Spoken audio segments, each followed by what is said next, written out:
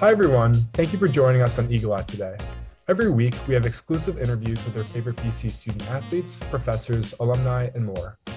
We're your hosts, Eamon O'Malley and Jack Bergamini, and we're joined today by news editor Erin Shannon for a special episode. Hi, everyone. It's great to be here. Today's exciting because we have a special guest, former Alabama Senator and visiting professor at BC Law School, Senator Doug Jones. Senator Jones is an attorney, lobbyist, and politician who also served as the former U.S. Attorney under President Bill Clinton. Mr. Jones, thank you so much for joining us today. Can you please give us a brief background about yourself? Sure. Thanks, guys, for having me. I really appreciate the opportunity, and I'm honored to be part of the BC family right now. One quick correction, Jack. I'm not a lobbyist. I've made a point of not being a lobbyist. I am doing some government relations work, but there are some real legal issues involving the Lobbying Disclosure Act that I'm trying not to cross. But, I have had an interesting career over my life. Started out working right out of law school. I went to Cumberland School of Law at Samford University here in Birmingham. And right out of law school, I was a staff counsel on the Senate Judiciary Committee. Senator Kennedy was the chairman of Judiciary at the time. Interestingly enough, his chief counsel on the committee was one Stephen Breyer, who has now recently announced his retirement.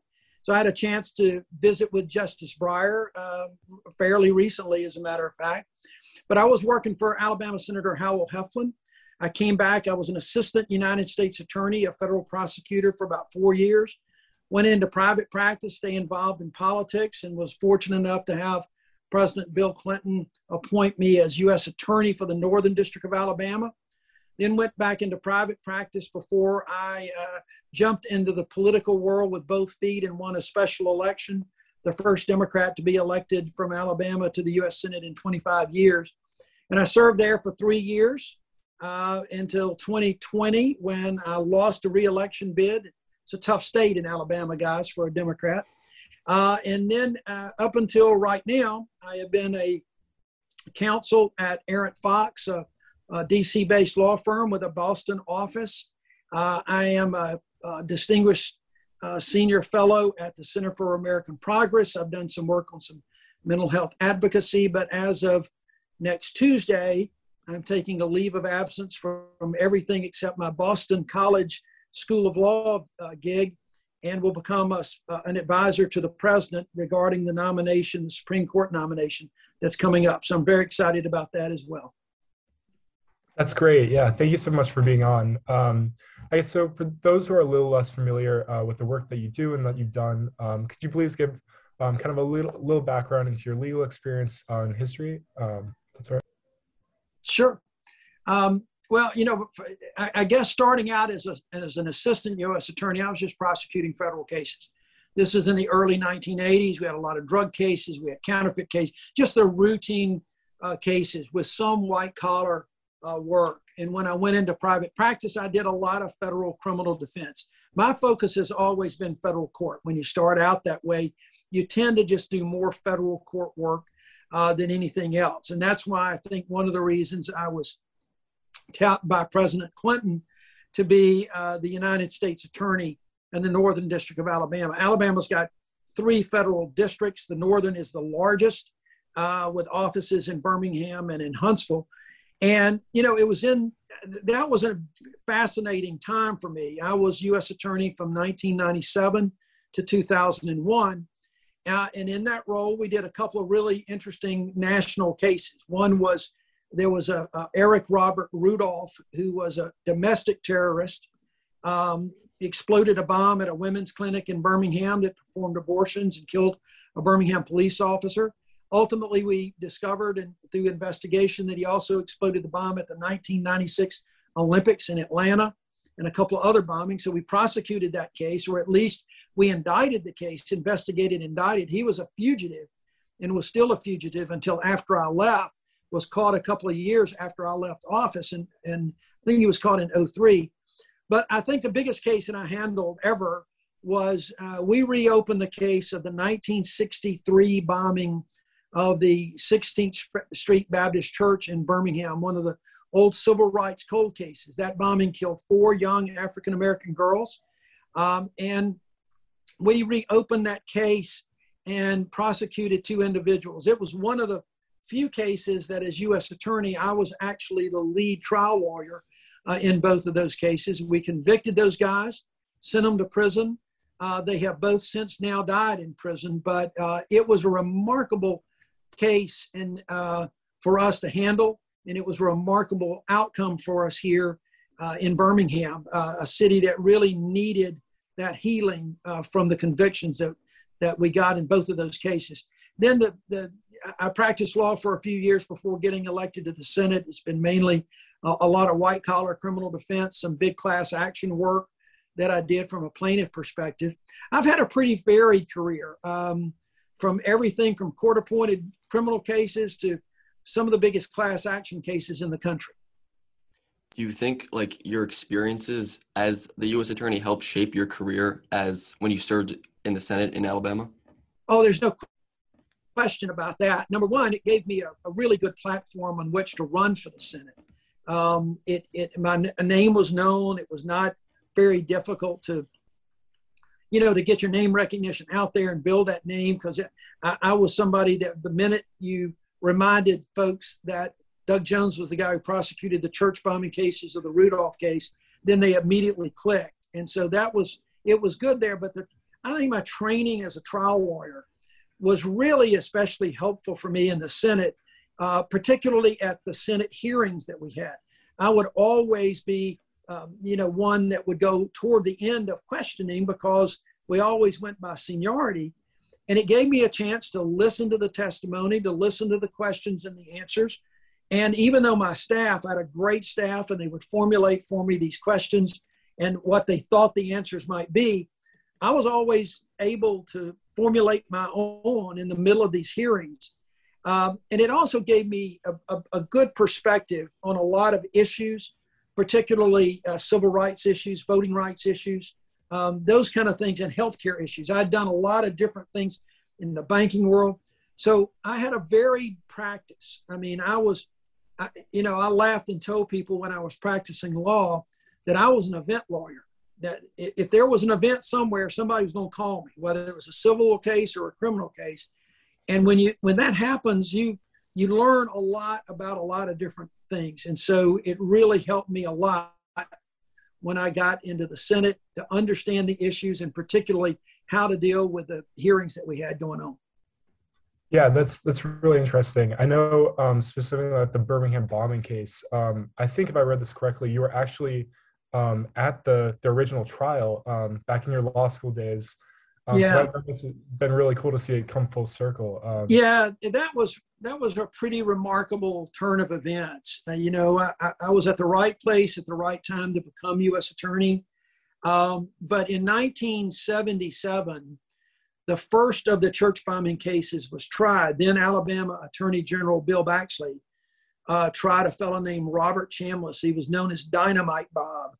And I was, and I can't wait to tell my law school students about this when I give a presentation. I think I'm going to do a whole presentation about this on February 28th. I cut classes to go watch that trial. I really wanted to be a trial lawyer. It was great trial lawyering.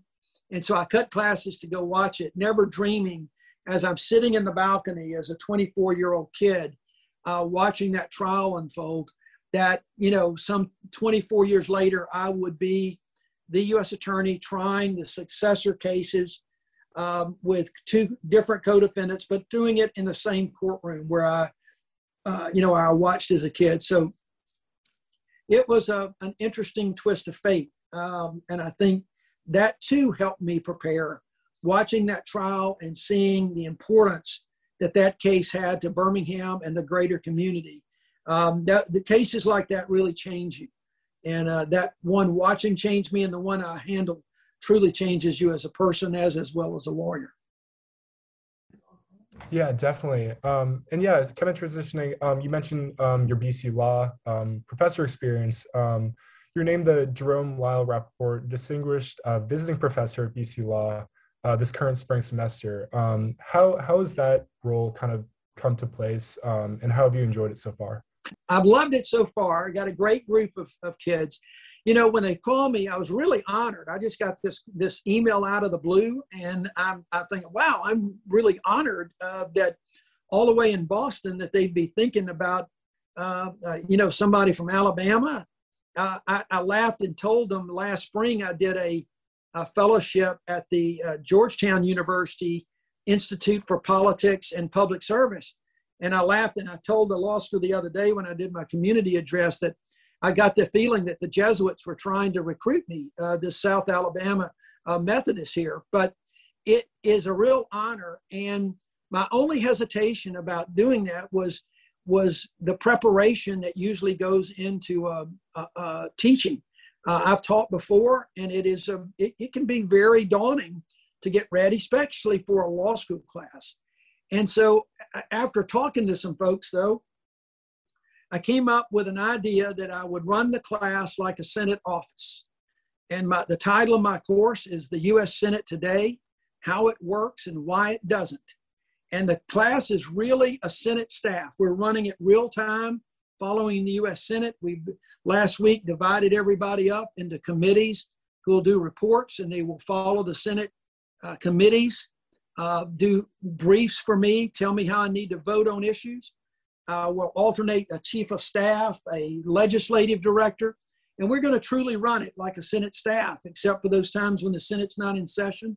And I got some ideas that we'll do then. So I'm really excited about it. I think my class is pretty excited about it, and they're really engaged. We've gone through 2 classes now, and it's been a lot of fun. Yeah, that's great. Yeah, I guess it's all about the Senate, which is really interesting. Has there been any experience from your experience in the Senate that has most affected how you teach the class, or anything that you tried to incorporate?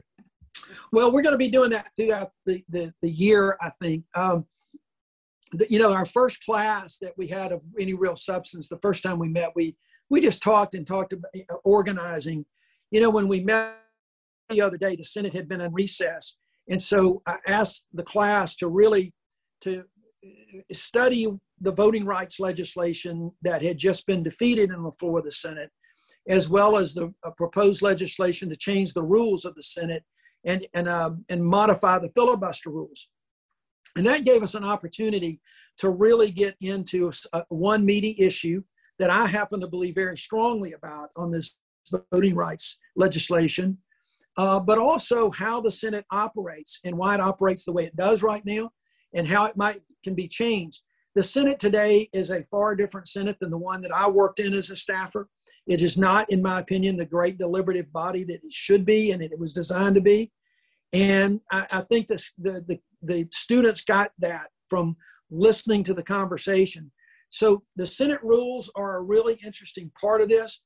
But as we go forward, there's a lot of things on the Senate's plate. Obviously, between the first class and second class, we had the resignation of Justice Breyer, which now the Senate is going to be occupied a good bit for the next 2 months over that nomination and getting that done. And I think we'll be able to see how the Senate is going to divide up the Build Back Better program into various committees and do that a piece at a time.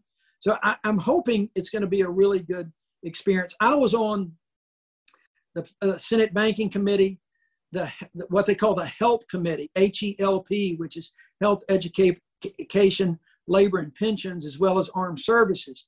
The HELP Committee in particular, the Health Committee, you can imagine, we had our hands full during the pandemic that started in 2020.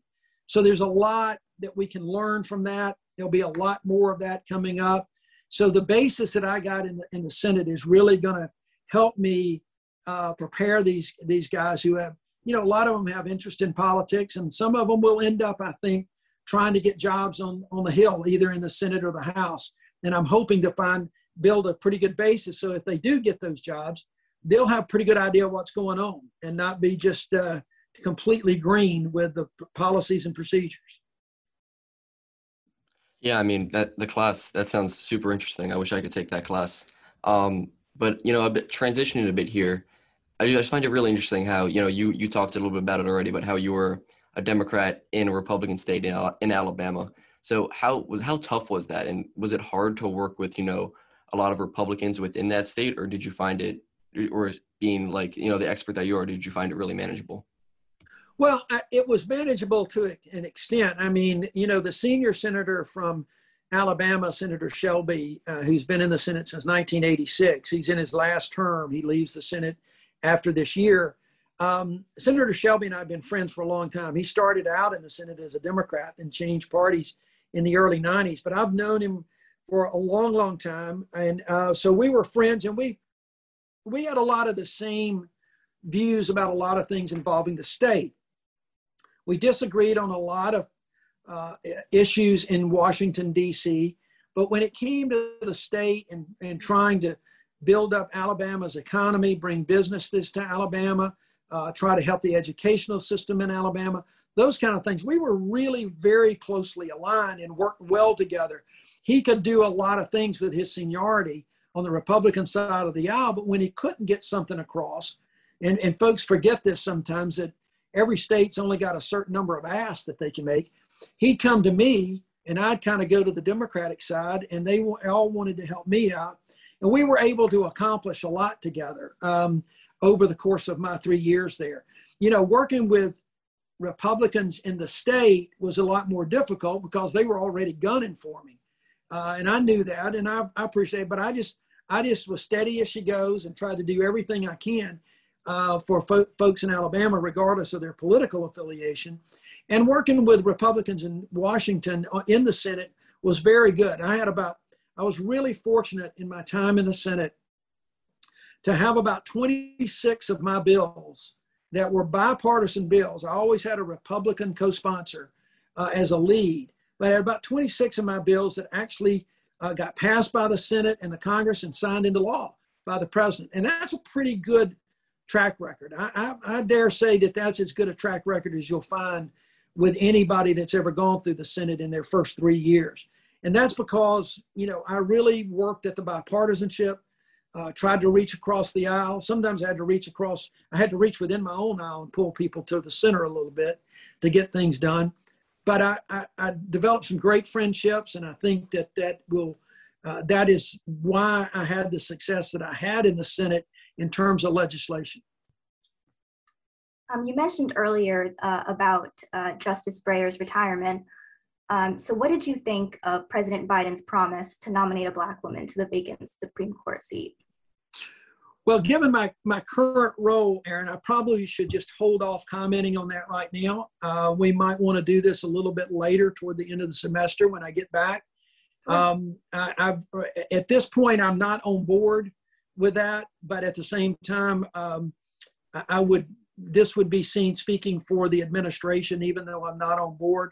I think if you look at my history in civil rights and the fact that in my election in 2017, the really significant vote I got among African-American women helped push me over the top, you can probably figure what my reaction is going to be.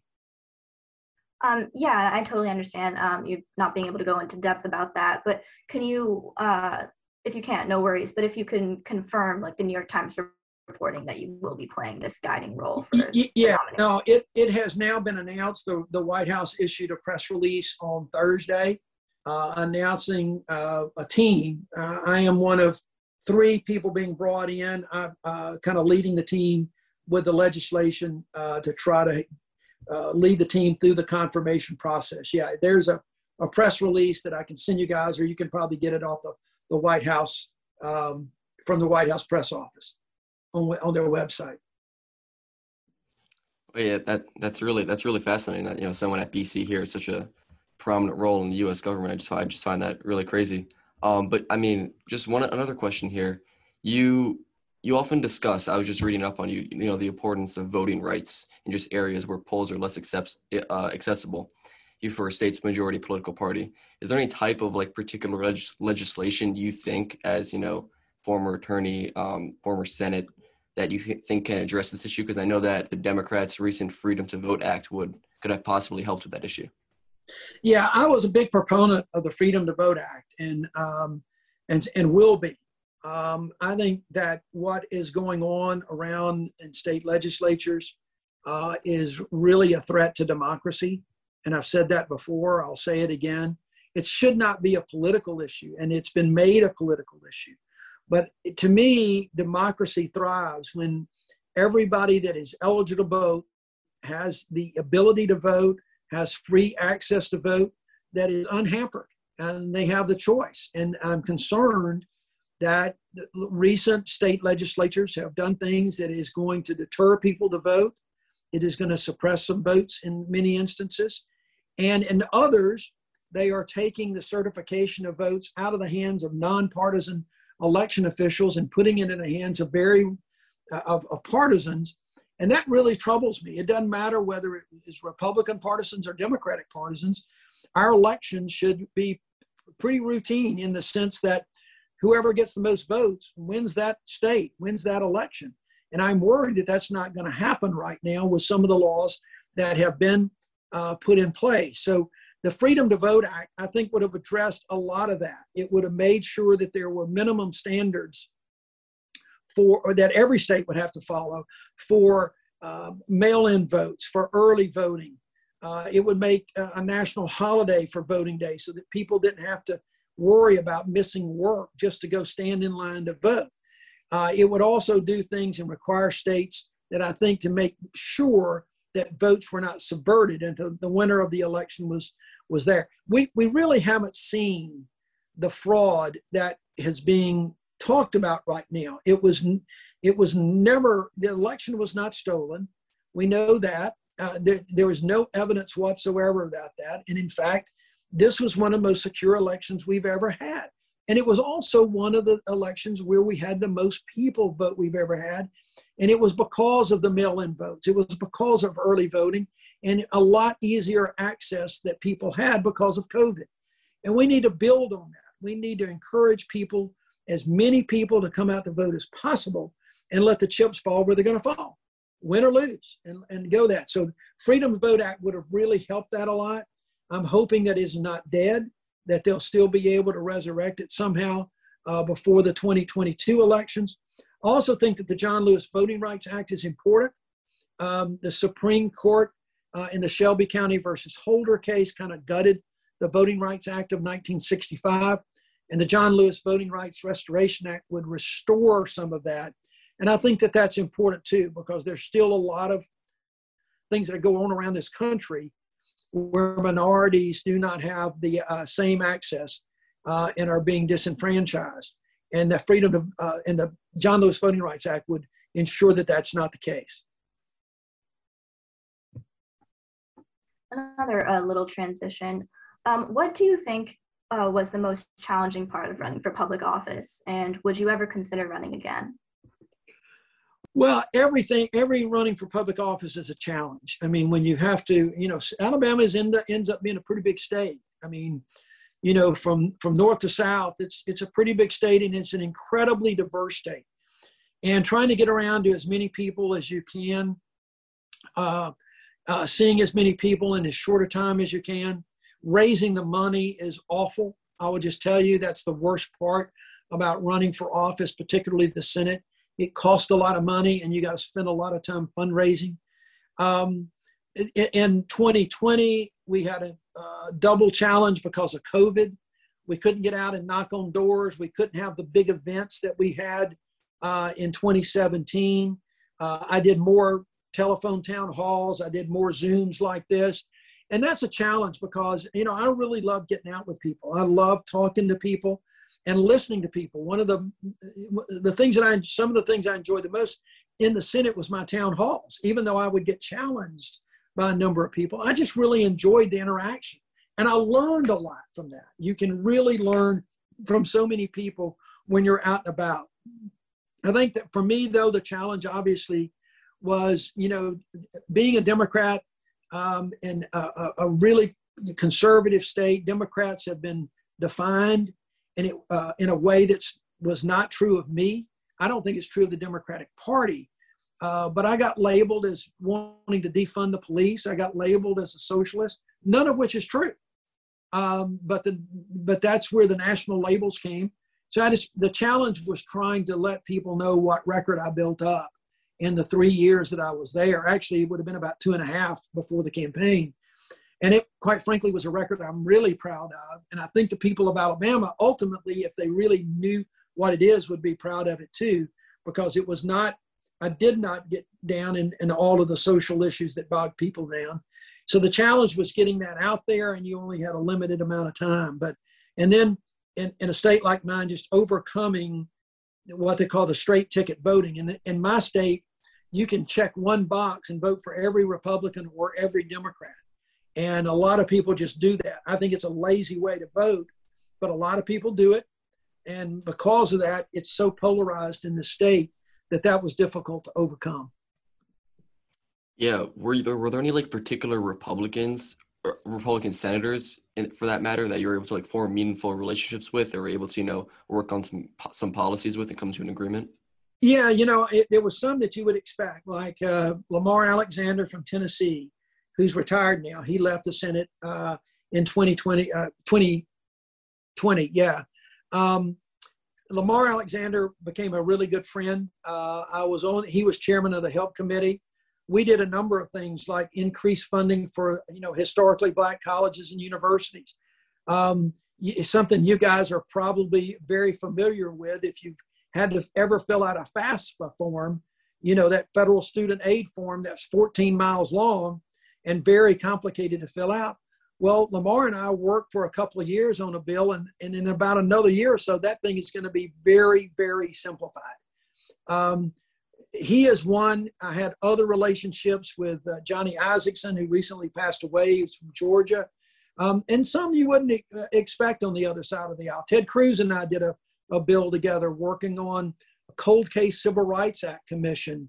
Tom Cotton and I did some banking things together. So it was really interesting for me. There were some that I would totally disagree with on so many issues, but we found common ground on a couple of bills together and were able to work it. And I've still got some good friends on the other side of the aisle, particularly Senator Shelby is still a great friend of mine from Alabama. I will always value his friendship.